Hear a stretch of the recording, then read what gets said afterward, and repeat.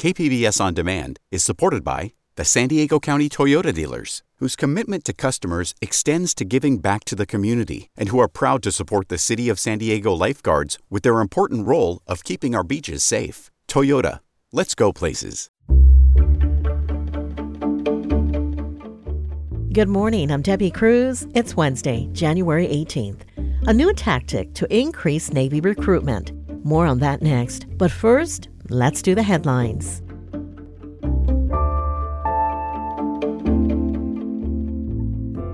About 113,000 SDG&E customers with lingering debt on their utility bill are getting some relief from the state legislature.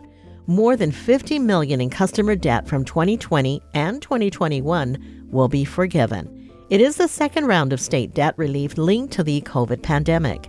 SDG&E's Anthony Wagner says customers will see bill credits starting this week. If you had debt in the qualified period of time set by the legislature, that debt will be lowered, if not eradicated. The relief comes as the utility's natural gas customers deal with unprecedented increases in their gas bill. A San Diego federal judge dismissed a lawsuit over a state law that allows gun owners' personal information to be shared with researchers studying gun violence. The suit was filed last year by 5 gun owners who alleged the law prevents potential gun and ammunition buyers from exercising their Second Amendment rights. In last week's ruling, the judge wrote that the state already collects information on gun buyers, and the limited disclosure of private information for research doesn't expose plaintiffs to any new risks. San Diego Mayor Todd Gloria will be speaking at the U.S. Conference of Mayors' 91st winter meeting in Washington today. The conference is a nonpartisan meeting of cities with a population of more than 30,000 people. Gloria will be speaking about hate and extremism in cities and the federal strategic plan to reduce homelessness. From KPBS, you're listening to San Diego News Now. Stay with me for more of the local news you need. Hi, I'm Bill Hohen. And I'm Ted Hohen. Over the past 50 years, our family has brought many world-class dealerships to Carlsbad, including Mercedes-Benz, Porsche, Audi, Honda, Acura, Jaguar, and Land Rover. That's right. This year we're celebrating 50 years in Carlsbad. So on behalf of the entire Hohen family, we want to thank San Diego. Throughout the years, we've taken tremendous pride in meeting and even exceeding our customers' automotive needs. We value the relationships with our clients and look forward to serving you for years to come. We invite you to visit one of the Hohen Carlsbad dealerships or hohenmotors.com.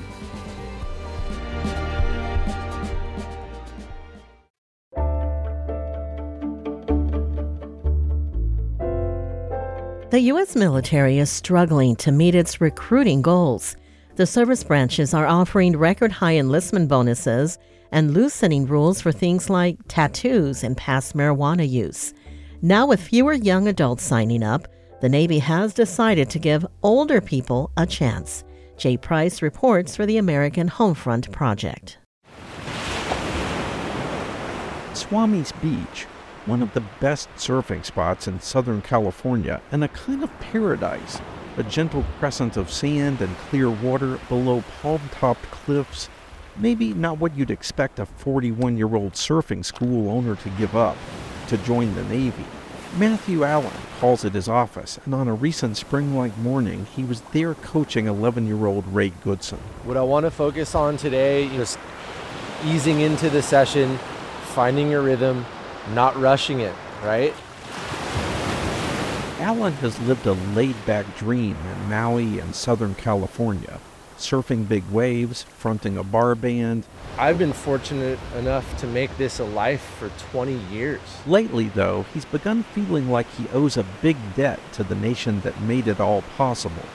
I'm always trying to balance how good this is with, can I give something back to deserve this? And suddenly he can, thanks to a Navy policy change.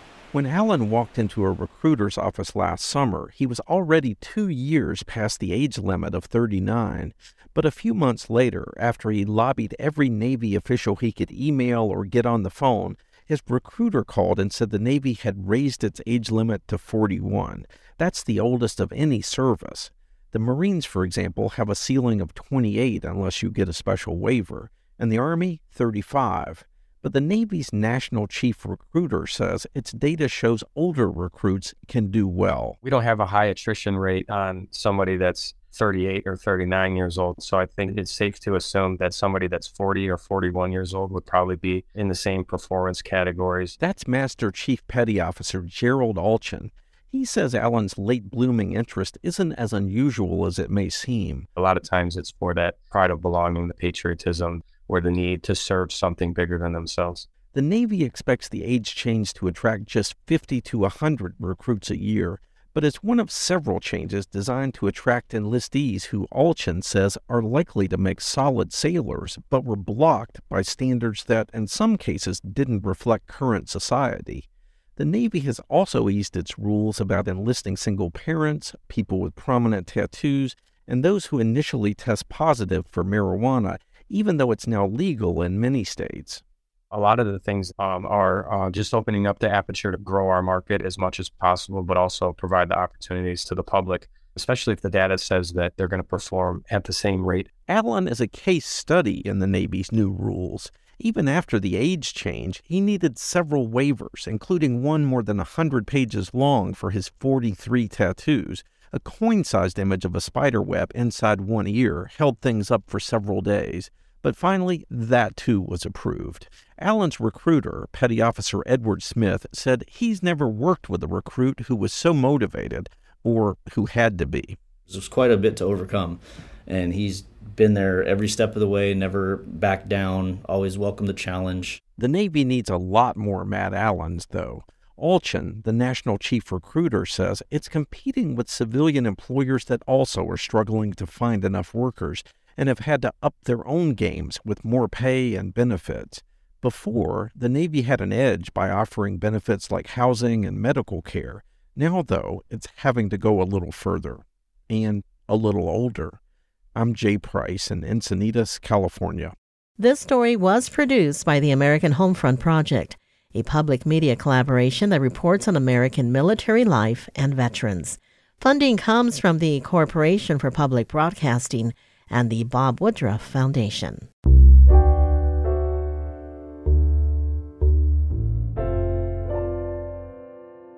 The storm that came through this week left a big mess throughout the county. In South Bay, the Tijuana River Valley remains flooded. KPBS reporter Alexander Nguyen was there and has this story. The wind and rain Monday night battered and soaked the South Bay. According to the National Weather Service, the area received 2 to 3 inches of rain from this latest storm, but the mountain areas received between 4 to 5 inches. And all of that water travels down to the Tijuana River Valley, flooding the area. Because that happens every single year. Eileen Barnes owned Surfside Ranch in San Ysidro. She says every time it rains, the area gets flooded over. This is supposed to be the most rain that we've gotten in a couple days consecutively. Other than some huge puddles and mud, her ranch remains relatively unscathed. Her neighbors down the road weren't as lucky. They had to call for help evacuating nearly 30 horses. Alexander Nguyen, KPBS News. People who are homeless were especially impacted by this week's stormy weather. Here's KPBS reporter Jacob Baer with more. CeCe Brewer told KPBS he's been homeless for years in San Diego. On Tuesday, he was trying to stay dry under a makeshift tent and tarp near Fashion Valley Mall. That's one of the parts of San Diego that got hit hardest by flooding. There's always people that last to hear, the floodgates are opening, run. They don't know. They're sitting in their tents and all of a sudden here comes this wall of water. And it's happened several times. Luckily, I know not to be down there when it's raining. At least 7 people had to be rescued due to the flooding of the San Diego River. Brewer said most people like him want and need permanent housing. And without it, he said, more people will be in dangerous situations. Jacob Baer, KPBS News. Coming up, a local author talks about their new novel set in a dystopian future America. We'll have that and more just after the break.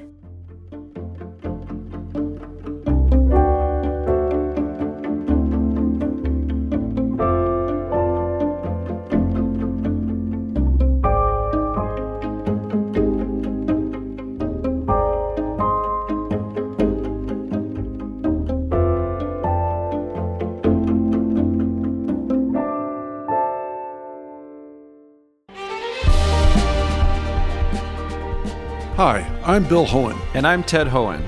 Over the past 50 years, our family has brought many world-class dealerships to Carlsbad, including Mercedes-Benz, Porsche, Audi, Honda, Acura, Jaguar, and Land Rover. That's right. This year we're celebrating 50 years in Carlsbad. So on behalf of the entire Hohen family, we want to thank San Diego. Throughout the years, we've taken tremendous pride in meeting and even exceeding our customers' automotive needs. We value the relationships with our clients and look forward to serving you for years to come. We invite you to visit one of the Hohen Carlsbad dealerships or hohenmotors.com.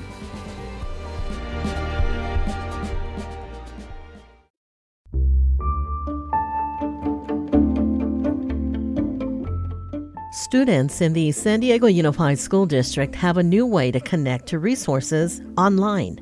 KPBS education reporter MG Perez tells us how. San Diego Unified is using Instagram to promote its new student engagement website, a clearinghouse of information with everything from internships to scholarships, school clubs to sporting events, social justice projects, and sex education. Matthew Key Toriano is one of the student members of the San Diego Unified School Board who helped in the development of the engagement website. You know, students are and will be the leaders of tomorrow, but they can also be the leaders of today. And I think this website is a huge first step into making that a reality. Students can follow on Instagram at SDUSD Students to get the full website address. MG Perez, KPBS News.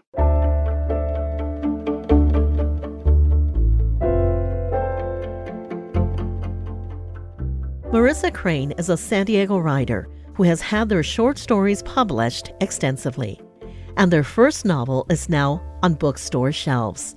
It's set in a dystopian future America that includes surveillance, public shaming, and the marking of criminals. It's called I Keep My Exoskeletons to Myself. Book Riot named it one of their top indie queer book picks of the season. Crane joined KPBS Midday Edition host Jade Hindman to talk about the novel. Can you introduce us to the world you've created in I Keep My Exoskeletons to Myself? Yeah, for sure. In lieu of prisons, the Department of Balance, which is the government in this book, has decided to assign wrongdoers or, quote, criminals with an extra shadow as punishment. And that extra shadow actually serves a few purposes. First of all, it's supposed to basically shame the person who did the wrong thing. It kind of follows them around forever. They can't ever forget about their crime. So it's really hard to heal and grow and move on and whatnot when this sort of actual literal shadow is following you around, reminding you of what you've done. And then otherwise, it also is this mark or warning for other people, in society. If they see somebody who has an extra shadow, they're called a shadester in this world. They might think, oh, I'm not too sure about them, or I don't know what they've done, so maybe I'll try to stay away. And then on top of that, when somebody is given an extra shadow, they are denied certain civil rights in the sense of they have less access to nutritious food and healthcare and housing and other types of resources. So a future Scarlet Letter is what we're talking about. Yeah. I'm glad you picked up on that. I haven't read that book since I was a kid, like in school. But clearly something about it really resonated with me, I think, in the long term, just in the sense of, how shamed Hester Prynne felt and being marked with this A. I think it was just so vivid for me. And I really understood, I guess, what that isolation must have felt like for her. And yeah, so people always ask if it was, my dystopian influences, but actually I feel like Scarlet Letter is one of the major influences, oddly enough. Our narrator, Chris, is publicly marked with 2 shadows. What do the shadows mean and what inspired this? So the inspiration is sort of this twofold thing that happened over the course of several years for me. About 8 or 9 years ago, I wrote this very short poem that I shared on social media. And it's basically what this premise of the book was, but The little poem more or less said, if the shadows of everyone you've ever hurt have followed you around day in and day out, would you still be so reckless with other people's hearts? And I had written it like sort of to shame myself. I was carrying around a lot of like guilt and shame and, about hurting people in my life. And I very falsely believed that shaming myself would actually make me behave better, when I think we all know that isn't really useful. So I wrote that a number of years ago. And then later on, I came up with the first line of the book. It just popped in my head. And it's, the kid is born with two shadows. And I was like, okay, that's like kind of a cool idea. I don't know what that means. And, I don't know whether this is a story, a book, or even what that's really supposed to belong to. And the line actually followed me around forever. Like I couldn't shake it. And I connected it to that very old poem idea. And I was like, oh, okay, maybe it's this world. But instead of where the poem, I thought that it would actually be a helpful world. I quickly realized that it would be an oppressive and harmful world. So I kind of flipped the tables on that. And that's where I combined that first line in that poem. Can I ask you to read a short section from the very beginning? The kid is born with two shadows. You better believe I head straight down to the Department of Balance office to appeal their decision. It isn't right giving an extra shadow to a baby. It's not like she killed you on purpose, Bo. She's a newborn baby. She's basically a more sophisticated potato. And that's exactly what I tell the receptionist resting his boots on top of his desk. He is long and slender with a droopy face. Where's the father? He says. I'm her other mother, I say, trying to steady my pulse. I always hate this moment of vulnerability, of simultaneously waiting for and anticipating a reaction. Oh, I see. He clears his throat, then lowers his boots and leans his elbows on the desk. Sorry, those deaths are automatic shadow assignments, ma'am. That was Marissa Crane, author of the new novel, I Keep My Exoskeletons to Myself, speaking with KPBS's Jade Hindman. That's it for the podcast today. As always, you can find more San Diego news online at kpbs.org. I'm Debbie Cruz. Thanks for listening and have a great Wednesday.